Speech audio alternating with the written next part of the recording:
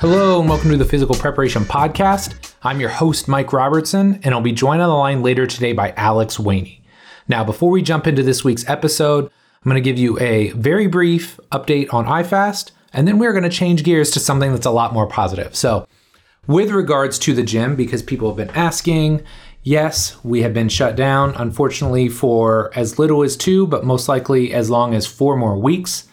Kind of sucks. The analogy I've been using is I feel a little bit like Charlie Brown. If you remember the old Charlie Brown comics and videos where Lucy puts the football down and he runs up and tries to kick it, and every time he does, she pulls it away and he flips over and lands on his back. That's kind of how I feel with this, because I keep thinking that we're going to get to reopen, and then, for whatever reason, we get pushed back further and further. So, look, that is what it is. At this point, I just told all of the members, billing is paused. We will reopen as soon as we can. But for the time being, we're just going to say that we are closed indefinitely until we have a better understanding of when we can actually open, because I'm with them. I'm with my people. I'm just tired of getting my hopes up and then having them dashed once again. So that is what it is. Let's move on. Let's talk about things that I can control and that I am pretty excited about. So I basically made 2 lists. I've got my personal list and my professional list. So we'll start personal first.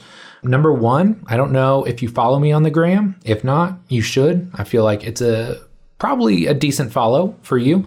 But I did get my weight room / video room pretty well set up in my basement. It's still a work in progress, but I've got the flooring down. I've got my whiteboard up.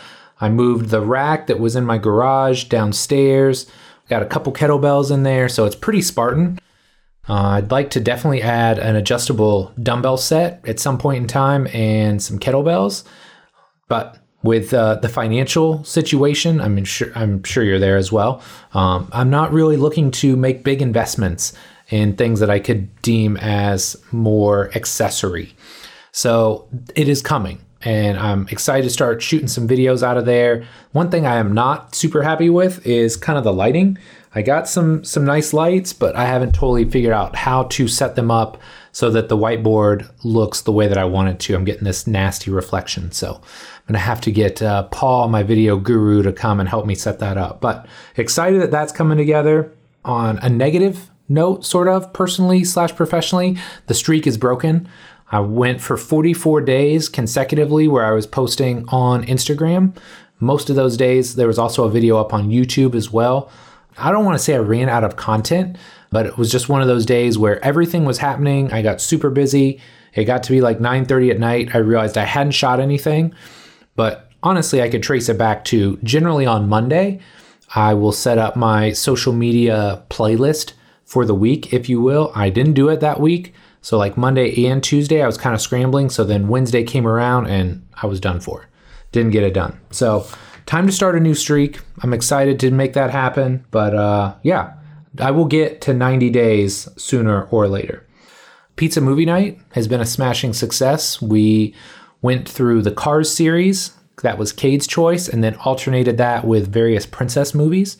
So that was fun because I still like that Kendall likes to watch, princess movies, and we had not, or at least I don't think I had ever seen The Princess and the Frog, ever. I don't think I'd ever seen all of that, and I was pleasantly surprised at that. It was very entertaining. So enjoyed that, and then as I'm recording this, it is Star Wars Day. So I am just going through full nerd mode because, we were doing the princess movies and all that, but now we're back into Harry Potter. And then today is Star Wars Day. So when I'm done, kids and I are going to go watch the final episode of the Clone Wars. So we are nerding out pretty hard around here. So if you're a nerd too, hopefully you enjoy Star Wars Day. There's all kinds of cool stuff today. I feel like last episode of the Clone Wars, there's supposedly a Mandalorian, making the Mandalorian documentary coming out. Rise of Skywalker's out on Disney Plus. So excited, for all that stuff. And I was thinking about it today. I walked the dog, and, with all the professional stuff and all the stress that comes with having your kids around all day, it's pretty nice that pretty much every day I can have breakfast, lunch, and dinner with my kids right now. So that part is definitely awesome. On the professional side, making some moves, trying to get myself almost 100% digital with regards to my online training and coaching. So what I mean by that, it's always been digital, obviously. But in the past, what I would use was either Excel in the very early days or more recently Word. I mean, everything was hyperlinked and it was really nice. I mean, it's easy to follow, but I wanted something just a little bit sexier, for lack of a better term. So in recent months, I moved over to Train Heroic, really enjoying that platform. It's definitely a learning curve, at least for me. I mean, I'm in my 40s, so everything technology-wise, I feel like has a little bit steeper learning curve now than it did 10 years ago. But definitely liking the platform. And most importantly, I know my athletes are really liking it. The people that I'm training remotely love the fact that they don't have to go somewhere else to go watch a video. Like they don't have to have it on their phone and their email or in their messages and then like click a link and then go to YouTube and then go back. It's all embedded right there. They can track their weights. There's a pre and post workout questionnaire so they can make sure that they're feeling right, and I can see how they're feeling each and every day. So it's a really sweet setup. You know, I don't get paid anything to say that. I just think so far I'm very happy with that platform. The videos, right? Until last week, I mean, I cranked out 44 days in a row, so I was feeling good about that. Need to come up with some new content and basically just need to lock myself in my basement for about an hour one day and knock some stuff out. For whatever reason, Cade loves shooting videos with me and just hanging out and doing that. So I need to get that done, and those will continue to come. Don't worry about that. Podcast downloads. So the podcast has been super consistent for like the last 4 or 5 months. Very happy with where it's at. We're looking at 27,000 downloads every month, which I think is pretty darn good for a niche industry like the fitness industry. But one thing I would really like to do is hit 1,000 per month. So have a couple months where we cross 30. So I ask it later in the show or at the end, but man, if you'd be willing, if you're not already subscribed to the show, I feel like we've got really good people week in and week out. We've got great content. So if you're not already subscribed, do that. If you are subscribed, man, take 2 or 3 of your favorite shows and send it either to somebody in the fitness industry, a coach, a trainer, somebody that just likes working out, and share this with them. It would mean the world to me. And I think the more people we can expose to the awesome people that I have on this show, then our industry is immediately in a better place. Upcoming people. So last week was a big podcast week, right? So generally I try and knock out 3 or 4 episodes in a day. It just works better. I mean, it's a long day and I really have to be switched on. And it's been vastly more difficult when working around e-learning schedules and kids' Zoom calls and wife working from home. But it's just, that's the best way to do it versus kind of piecemealing them and doing like 1 a week or whatever. I just don't like doing it like that. It's just easier this way. So upcoming, I've got some awesome people. I've got Matej Hocevar coming back on the show. He's working on finishing up a master's in sports science, and I just think he's just such an awesome guy to talk to. So Matej's coming back on. I've got Erica Suter. Hopefully I'm pronouncing her last name correctly, but she is awesome in the soccer space. So I'm going to have her on. Yuri Piegel. I'm not sure if I'm saying his last name right either, but he's pretty big name in European basketball as far as physical preparation goes. And then Nick Grantham, who's a guy that, man, I had conversations and email threads back and forth with probably 12, 15 years ago. Just kind of fell out of communication and we just kind of picked things back up. So I'm going to get Nick on the show. So really excited about some of them. That's going to be in May. So I've got a nice lineup coming up with them. And then last but not least, iFastU. So you're going to get the little standard message here in just a minute about iFastU. Little bit of a snafu there. So when Lance kind of gave us all the information, Bill and I decided we were going to kind of take things back over, revamp it, rebrand it. Lance gave us all the information. I passed it over to Matt Sizemore, who's like our web tech guy. And Matt's like, yeah, this should be pretty straightforward. I'm going to get everything updated. I'm going to put in like the new membership platform that Bill and I wanted to use and we can roll. So literally we're thinking this is like a 3, 5, maybe 7 day process max. So Matt gets in and realizes, oh, well, yeah, when I updated like some of the back end stuff, the entire site crashed. So then we start digging in and we find that the theme doesn't work with like new levels of PHP. And that just sounds like gobbledygook to me. But basically, the old theme is no longer supported. So not only do we have to try and take all the information that's on there, but we need to update the entire website, create a new theme, So with that being said, we have not forgotten about iFastU. iFastU will be up very, very shortly, even if it's in a base minimum viable product type format initially. And then we're going to start re-adding things as we go. So if you are listening to this and you are not signed up, go to iFast University. There should be a web form there. If the site is not live yet, you can at least sign up through the web form to get notifications so you'll know when it's up and when it's running, because man, Bill and I are so excited to get this back out there. The discussions that we've had over the last 6 months, where his head is at, some of the stuff that I've taken from his intensive and that I'm now using with my athletes, and just like the clarity that I have when I'm working with different athletes now. Super, super excited to get that out there. So this has gone a little bit longer than usual, but hopefully you don't mind. Just wanted to keep you guys updated and abreast as to what's going on. I hope you're surviving this very strange quarantine time that we're all living in and doing your best, right? Like some people are thriving. I think most of us are surviving. And I think surviving right now, trying to keep everything together and put Band-Aids on things and just try and get through the next couple weeks is a very viable goal, right? It's pretty hard to thrive in this environment, but do what you can, keep grinding, because sooner or later, we're going to be on the back end of this and we're going to be back to crushing life.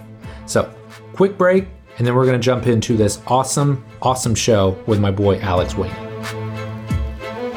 One thing Bill Hartman and I have talked about for years now is the power of mentorship. Early on, I didn't have a mentor to shape or guide me, or most importantly, help me find the blind spots in my own training and coaching. But luckily, after many years of trial and error, I found Bill, and my professional success exploded as a result. But the downside to the mentorship process, at least professionally, is that it can be pricey. For private mentees that I work with, it costs anywhere from $3.99 to $5.99 per month to work together. And while I know the results go far beyond that price, the fact of the matter is that just won't work for a lot of folks. So when Bill and I sat down a while back, we asked ourselves a really tough question. How can we help shape the future of the industry and truly make it great? And beyond that, how can we create amazing content yet make it affordable to virtually every trainer or coach out there? And the answer for us was simple: restart iFast University. Here's what you'll get when you become a member of iFast University. One update each month from myself and Bill. This could cover anything from improving exercise technique to writing better programs and everything in between. Twice per month Q&As, where Bill and I will personally answer your questions to help you become better at training, coaching, or even running your fitness business. A Facebook group where you'll be surrounded by like-minded trainers and coaches who are serious about getting better, and access to the iFastU archives, where you'll be able to watch literally hundreds of pieces of content from the iFast team over the years. This blend of content and Q&A is specifically designed to help make you the best trainer or coach possible. If you're interested in learning more, head on over to ifastuniversity.com to get signed on. We'd love to have you on board. Alex Wayne is the performance director and co-owner of PitFit Training in Indianapolis, Indiana, where he has worked for the past 7 years.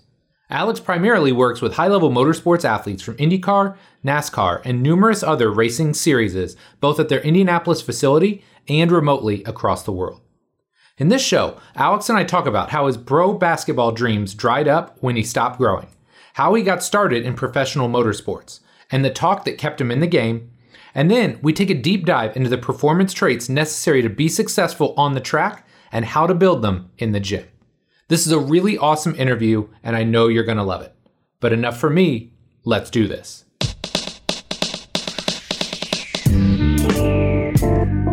Alex, man, thanks so much for coming on the show here today. Really excited to chat with you. Could you start by just telling us a little bit about yourself? Yeah, first off, thanks for having me on, Mike. It's an honor to actually be here. But like you said, I'm the performance director at PitFit Training in Indianapolis, across the town from you guys at iFast. Yep. Hoosier born and raised, been here all my life, except spent a year and a half at school in Tennessee. Started working in the industry back in 2011 while I was finishing up my degree from your alma mater, Ball State. Yeah. And, yeah. And been at PitFit ever since. Love it, man. Love it. So talk to me. What led you to the world of physical preparation? What got you started in all of this? Well, those who can't do, teach, right? Yeah. So. Yeah. That's great. Yes. Yeah. So I think my answer is probably similar to a lot of people in this profession. I've loved athletics for as long as I can remember. And I was a decent, but not a great athlete, which, fortunately I came to realize fairly early on. I'm a pretty competitive person, sometimes to a fault. And, I hated losing. So, from a fairly young age, I developed this mindset that I was going to outwork everybody, and that worked up until the point when I stopped growing at 5'7". So, so, even though my dreams of, becoming a Major League Baseball pitcher or, starting point guard for the Indiana Pacers was crushed, I knew I needed to find a career path that involves sports. So I actually started out as a sports journalism major at the University of Tennessee, but while I was there, I did what every other failed athlete does in college. I started powerlifting. Yes. Yeah, there we go. So, I just needed something to train for and to challenge myself with. But, being competitive and wanting to be as strong as possible, I started researching how to train. Kind of became my hobby. So, really, I probably read more articles on T Nation than I did pages in my college textbooks at the time. Yeah. So that kind of started planting the seeds, for the path that I ultimately chose. But I think what really made me make the switch to exercise science and the world of physical preparation was during my sophomore year. At the start of the spring semester, I got really sick to the point where I had to drop out and move back home. And oh, wow. I was pretty much bedridden for about 3 months and couldn't do any training for about 4. So I went from, 180 pounds, strongest I'd ever been, to, a 130 pound weakling. Yeah. I didn't know that. Yeah. So, it was a while ago, but, at the time I kind of identified as a powerlifter. So that was kind of a big blow to my ego, but, from that place, I was bound and determined to get back and become stronger than ever. So really it was during my first couple months getting back into training, that I realized what I wanted to do with my life, which was, to help, specifically athletes reach their full potential, keep them healthy and prolong their careers. So, that's the point where I decided hey, I'm going to transfer to Ball State and pursue an education in exercise science. That's awesome, man. So talk to me about that point of you're getting into Ball State, you're getting started there. Give us an idea from when you finish up school to your career path, and just give us some insight as to what you do on the day-to-day basis now. Yeah. So, I actually started training while I was in school at Ball State. So, I felt I was a little bit behind, if you will. I took a year off after high school, transferred, I changed majors. So I didn't really want to waste any time. So, I was working in Fishers, Indiana, and commuting up to Muncie, which is about a 45-minute trip each way. Yep. So working full time, going to school full time, and commuting was a grind. Yeah. It had its pros and cons. I got a lot of hands-on experience early, working with all different types of people, which I think was huge in a lot of ways. But, the downside is that my schedule was so packed, I never really had an opportunity or really took the opportunity to pursue multiple internships or undergo a true mentorship. So, I did observation hours for school and had some shorter internships, but nothing that really ever allowed me to learn in depth under, specific people. So, ultimately, I think that stunted my growth in certain areas, but, I did have some good hands-on experience at an early age. So, but anyway, my senior year of school, one of my clients told me about PitFit. So I went and met Jim Leo, who Yep. And he convinced me that, training race car drivers was a pretty badass gig. So, Which it is. It is, right? Yeah. And I mean, in my early 20s, it's hey, man, I can't turn down the opportunity to work with athletes at the highest level of their sport right out of school. So, right. Over the past 7 years, I've gone from intern to an independent contractor to performance director and now part owner in the company. And, I've loved pretty much every minute of it. That's awesome, man. So talk to me, were you into motorsports, or was this something that you were kind of naive to walking into? Oh, man. To be honest, for quite a while, even in the early days at PivFit, I thought I was still going to end up working with like football or baseball or something like that.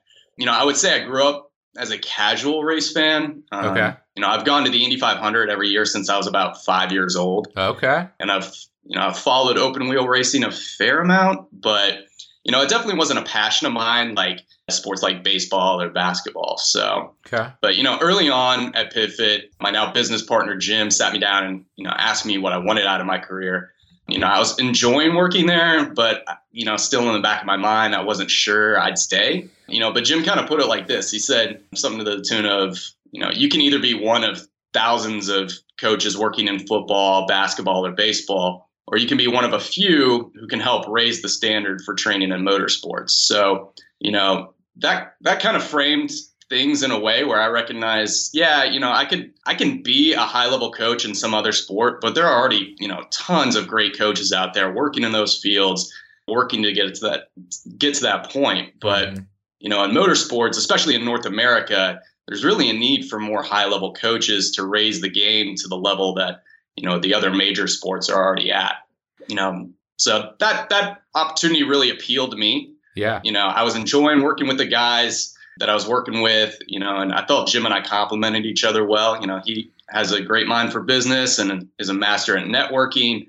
I don't really have a passion for the business side of things. So, that allowed me more time to pursue more opportunities to learn and better myself. So, all in all, it was a great fit. And every year, I grow to love my job more, the sport more. And I've definitely gained a far greater appreciation for what motorsports athletes do. So I think this is really instructive. And I didn't put this in the show notes, but I think this will be really instructive for the people that are listening, because this happens to a lot of us, right? Mm-hmm. We know we want to work with athletes, and then we get thrust into this position or working with a group that we're not familiar with, right? Mm-hmm. And I'd like to think as coaches, we're pretty malleable. This time, and the situation that we're going through right now has proven that. But talk to me about when you're getting started, like how do you dive in and start to understand the sport? Like what was your process there as a essentially naive coach walking into this sports world? How did you start learning about that? What was your process like? Yeah, so, it's a little different because, you and I can go out and we can play basketball, we can play baseball, we can play football, but you can't go to an IndyCar team and say, hey, let me take this thing for a joyride. So there's no way to really experience for yourself what's going on and what you can't feel the physical demands that it takes to drive one of those cars. So, a lot of it was, it was doing some research and stuff, but a lot of it was just getting it straight from the drivers themselves, creating that dialogue and trying to get an idea for, what they were feeling and translating that into terms of what we needed to do in the training process to better prepare them. Gotcha. So what are the physical demands? Because again, like you said, you can't go out and experience it. I can't go out and experience it. So what are the demands that are placed on the body when they're trapped in this small confined space going at extremely fast speeds for 3 to 4 hours at a time? Yeah. So, another unique thing about motorsports is that there are a ton of different series, so we work with drivers from all different series, and each series has different physical demands. Some are open cockpit, which allows for more airflow. So, while it's hot, it's not quite as hot as a car like in NASCAR with a closed cockpit. And, generally with an open cockpit, there's less exposure to carbon monoxide, which kind of has an effect on performance. So, most series allow for power steering, whereas IndyCar doesn't. Plus series like IndyCar and Formula One, the open wheel cars have cars that, produce a lot greater downforce, which magnifies the gravitational forces that drivers experience. But, I'd say let's just use IndyCar as an example, since to me, it's probably the most physically demanding racing series in the world. Okay. So, a lot of people watch the Indy 500 and, they think that driving an Indy car is kind of like driving your minivan around 465 here in Indianapolis. But, it's definitely not the case. So, first, when you think about the environmental factors, it's extremely hot. Cockpit temperatures in an Indy car climb north of, 120 degrees Fahrenheit. Wow. Which actually it's even going to be hotter this year if we get back to racing, because in the off season, they implemented an aero screen, which is just basically like a big piece of plexiglass that protects the driver's head. So definitely going to be reduced air circulations and thus, higher temperatures. So, but on top of the high cockpit temperatures, they're also wearing flame retardant suits that don't exactly breathe too well. Right. So obviously this in and of itself can significantly increase a driver's, perceived level of exertion for other demands. So, another environmental factor that I kind of alluded to was the exposure to carbon monoxide. So for those who don't know, carbon monoxide binds to hemoglobin, which prevents the transportation of oxygen to working muscles. So, for IndyCar, this isn't quite as bad as a series like NASCAR, but still the amounts that they're exposed to have definitely been shown to have a fairly significant negative effect on performance. And then, from a strength perspective, obviously it's much different from a sport like football or basketball. It's an endurance sport. So, benching 400 pounds, running a 4.40, having a 40-inch vert aren't really going to help you. So, but that said, there's definitely a need for, static, dynamic, and reactive strength.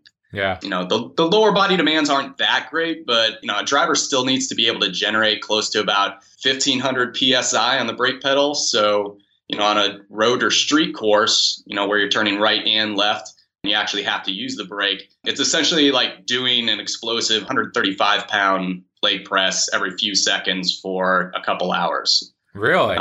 Yeah. Oh, that's crazy. So, that's something that most of our guys never really have an issue with that, but we do run into certain scenarios in which, we really have to develop the lower body. So it's somewhat of a concern, but as far as the upper body is concerned, as I mentioned earlier, there's no power steering in IndyCar. So, it takes anywhere from about 35 to 45 pounds of force output to turn the wheel. So on road courses, they have to turn and hold roughly, 3 to 5 seconds over and over again, several hundred times throughout the course of a race. And on ovals, particularly short ovals, you're pretty much turning the whole time, so your arms don't get much rest. So, right. But it's more than just static strength as well. When those cars get loose or the rear end starts to slide in a turn, the resistance from the wheel essentially just disappears. The driver has to make a correction to prevent the car from spinning. And at some point, the car regains its grip, and then bam, the resistance comes back and the wheel violently jerks back the other way. So, right. You got to be able to generate that force fairly quickly at times. So there's definitely an element of reactive strength in IndyCar. And then I'd say the last thing is, really demands on the neck are probably the most unique aspect to motorsports. At some tracks, these guys are pulling 4 to 5 Gs, which essentially turns your head into a 60-pound pendulum. So, if you can't hold your head up under those forces, it's going to affect your vision. So you're going to miss the apex of corner and lose precious time. And when you add all that up, the environmental factors, the other physical demands, along with the adrenaline that comes with going over 200 miles per hour, these guys end up working at heart rates upwards of 75% of their max heart rate for a couple hours without any break really, except for a couple 8-second pit stops. So, right. These guys really have to be elite level endurance athletes. That's crazy. Okay. So you've kind of laid out the demands, and obviously massive upper body, lower body endurance effects, neck. There's a lot going on there. So how do you go about building a better or a superior race car driver in the gym? Where do you start with them?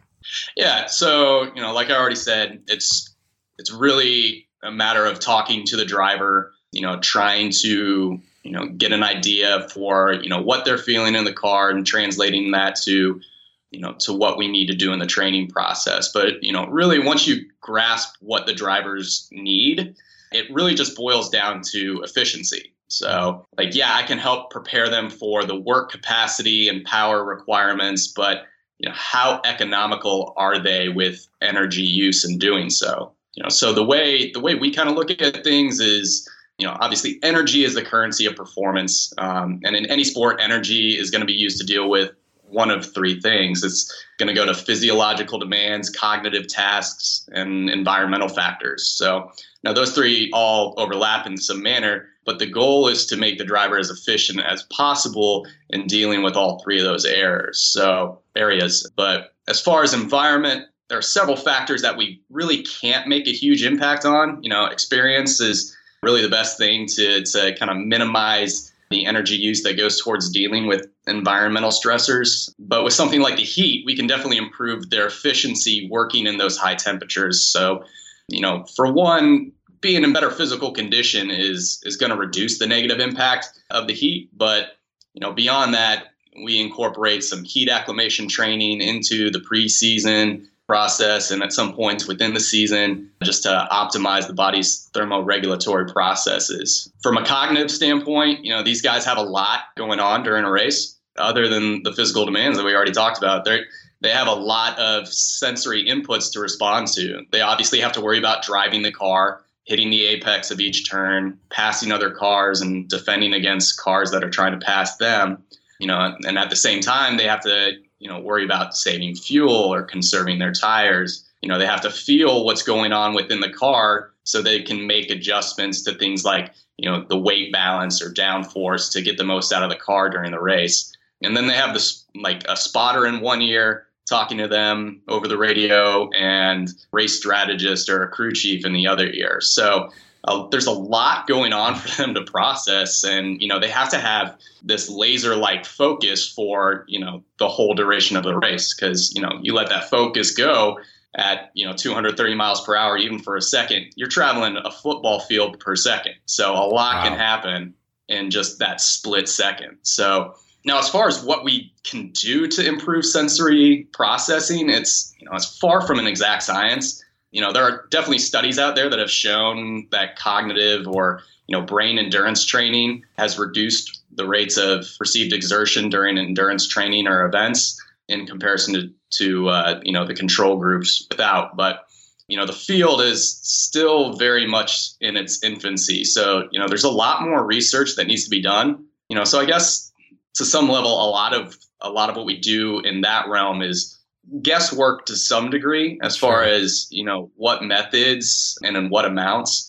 But ultimately, though, we incorporate drills into the training session that, challenge a driver's working memory or problem solving ability using, some sort of like visual, auditory or tactile input, and we generally do this under a level of fatigue similar to what they experience in the car. So, this is definitely an area in which we're looking to learn more and refine our processes, as more research comes out. But, at the end of the day, our drivers definitely see a benefit to it. And, if it gives them a higher level of confidence in the car, then they're going to perform better. So absolutely.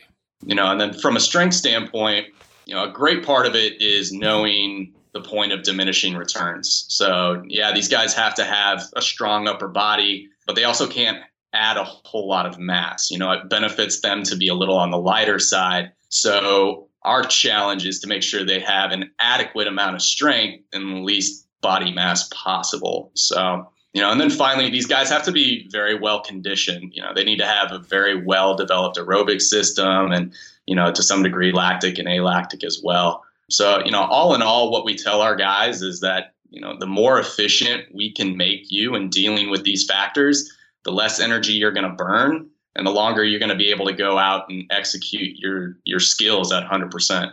So, random question here. Mm-hmm. But is there like a standard size for, say, IndyCar drivers? Like, I'm just thinking, like, you think about efficiency on like horse riding, right? Or horseback racing. I mean, the jockeys are small, but, obviously I'm assuming these guys are a little bit bigger and they got to carry a little bit of muscle. But, what is there an average size or do you have all different shapes and sizes? So, we've worked with, drivers that are 5'3", 5'4", and like 120, 130 pounds. And then, we've also had a guy that was like 6'3", 6'4", and, about 200 pounds. So, oh, wow. And then there's everything in between. So I'd say most people are actually kind of built somewhat like me, which is, kind of nice That being helps. Yeah. on the shorter side. I don't have to like crane my neck looking up at a 6'6" basketball player all day. But Yes. yeah, so there's some variety. I'd say most guys are, in the like 5'9", 5'10" range, and roughly 150, 160 pounds. Gotcha. Yeah, because it sounds like relative strength. You can't be just a huge human being and have a ton of relative strength and a ton of endurance and a ton of efficiency. So I kind of figured they would be a little bit more, I don't want to say on the small side, but more on the slender side, right? There's not a lot of wasted space there, so to speak. For sure. So in most sports, we tend to break down our training. We have off-season training and we have in-season training. So I'm curious, is this something that you do in motorsports as well? And if so, what are the changes that you might make when designing an in-season versus an off-season program? Yeah, so, again, it depends on the series. For example, a lot of sports car series are practically year-round. So they wrap up in late October, and then, they start back up the first of the year, and they have holidays in between, obviously, which makes things a little tricky. So Fortunately for those guys, they have some pretty big gaps between races in their schedules. So that allows us to, it gives us some time to develop whatever traits they may need.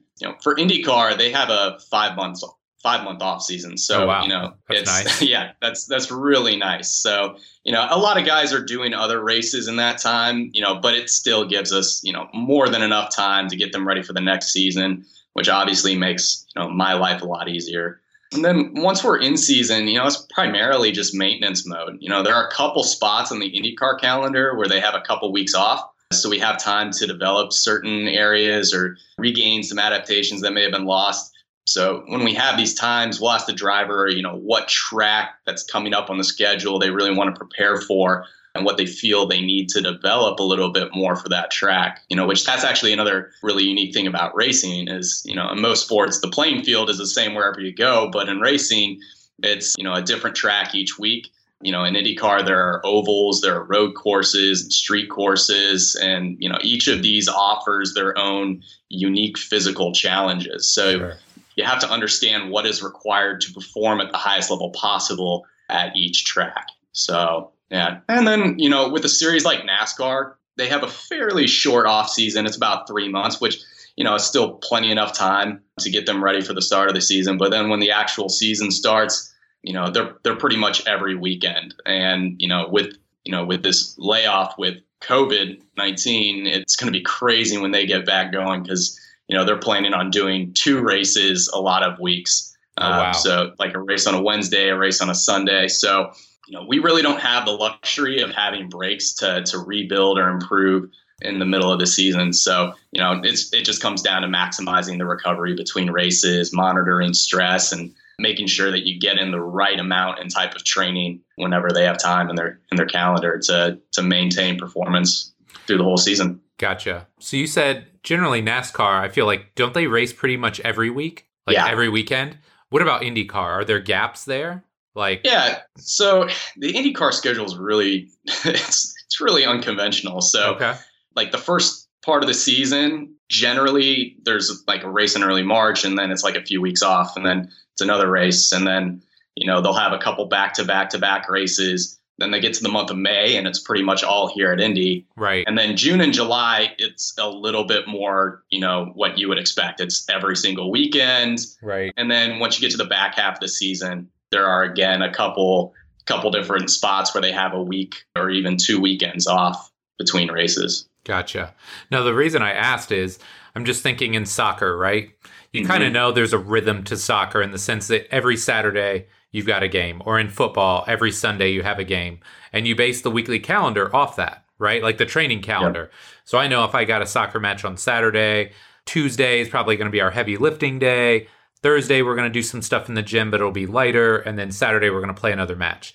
Do you have like a system or like a flow like that with what you do? Or is it just too dynamic to really kind of have that kind of, I don't know, structure, I guess? Yeah. So again, it depends on what part of the season we're in. Right.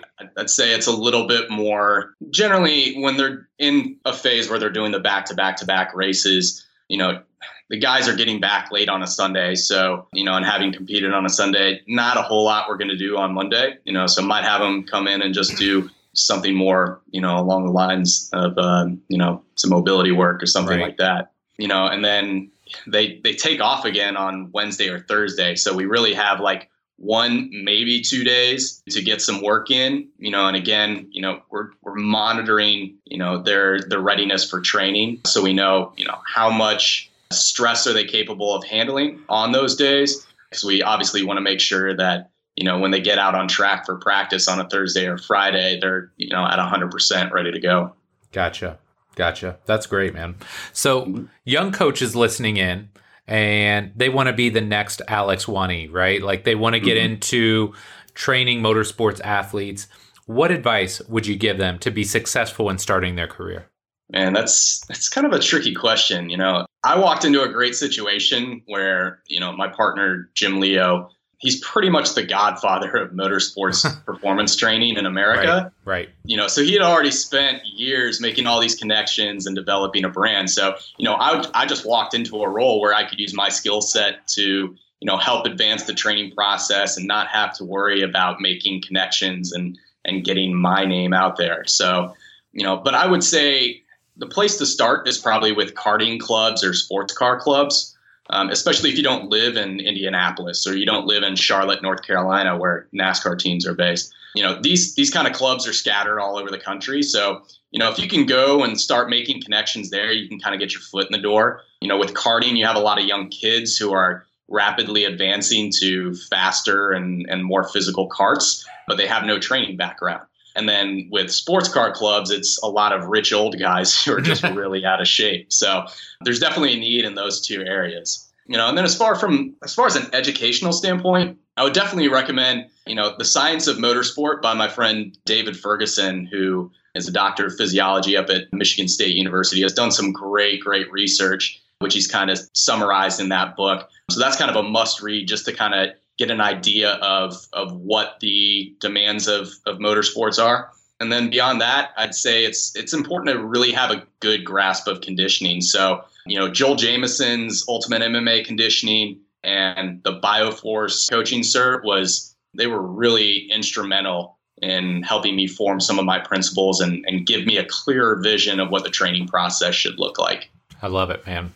So big question time, my guy. If you could alter the space-time continuum and give young Alex Wani one piece of advice about training and or life, what would it be? Oh, man. So many things, man. I'd say the biggest one is be patient with yourself. When you're motivated to get better at something, it's way too easy to be your own worst critic. Yes. So I tell myself, don't be afraid to make mistakes. Perfection is not the goal. Progress is. Mistakes can be your greatest learning tools. So, just be patient in the process and don't get ahead of yourself. I love it. Okay, my guy. Last but not least, we've got our lightning round. So 4 fairly short questions, but your answers can be as short or as long as you'd like. All right? Yep. Here we go. Number 1, what's your career highlight so far as a coach?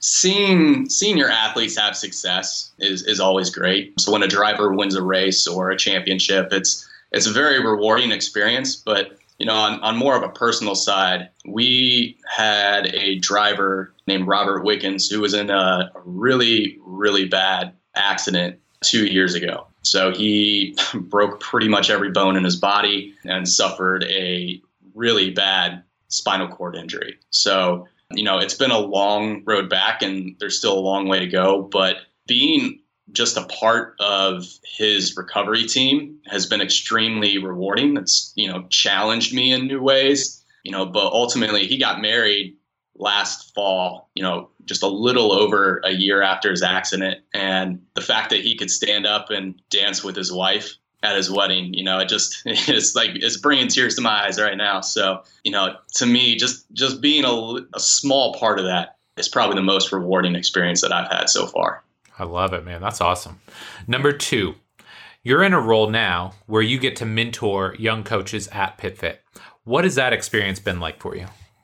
To be honest, it's been a huge learning experience for me. It's really forced me to get better. it's one thing to know something, but to teach it and communicate it to others in a way that they can understand is definitely a challenge, to make the complex simple. It really shows you how well you know something. So, that's an area in which people like Bill and yourself have really helped me learn how to communicate these complex ideas to somebody in a more easy to understand way. I love it, man. Okay, number 3, you kind of mentioned Bill and I, and obviously we've both done some mentoring for you. So you've seen both sides of the equation. So what has it been like, or what have you learned from that experience of now having people that are helping mentor you and help you grow?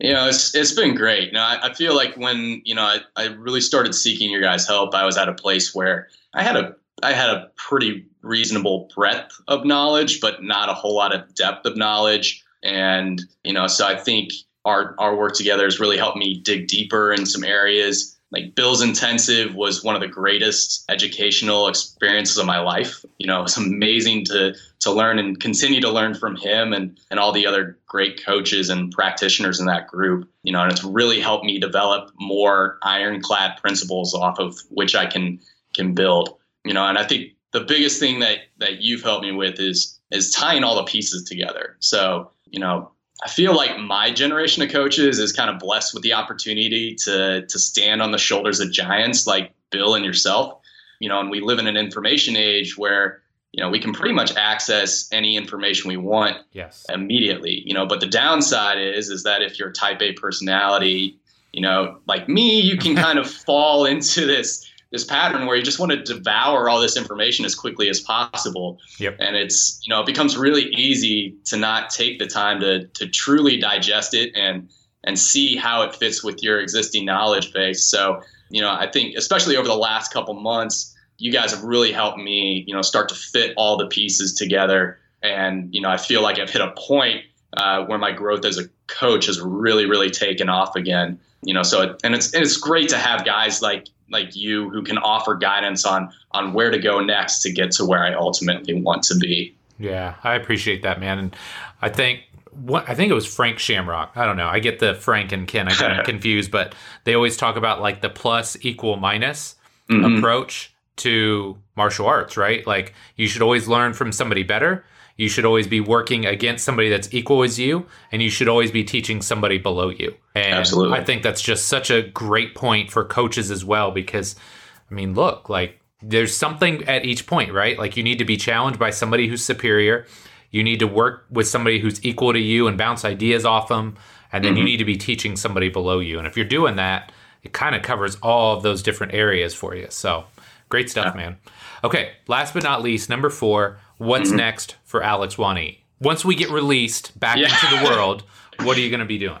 And I was about to say, like, hopefully just racing season will kick back up again here soon. I'm just looking forward to getting out of the house and back in the gym and, coaching again. Yes. I'm kind of over the whole Zoom conference thing, but beyond that, just continuing to learn and grow, particularly in the area of, cognitive training.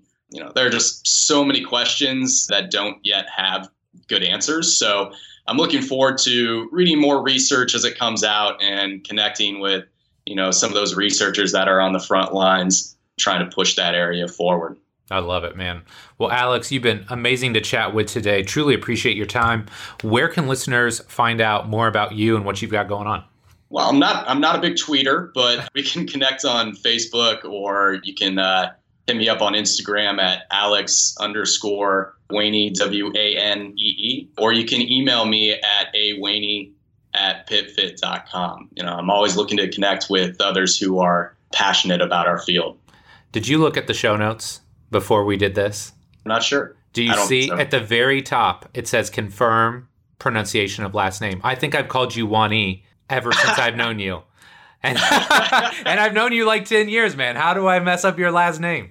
Man, I've been going through that for like 31 years of my life. So okay. just kind of brush it off. Awesome, man. Well, Alex, dude, thanks again for coming on, man. This was really great to catch up, and I appreciate your time. Yeah, thank you for having me on again, Mike.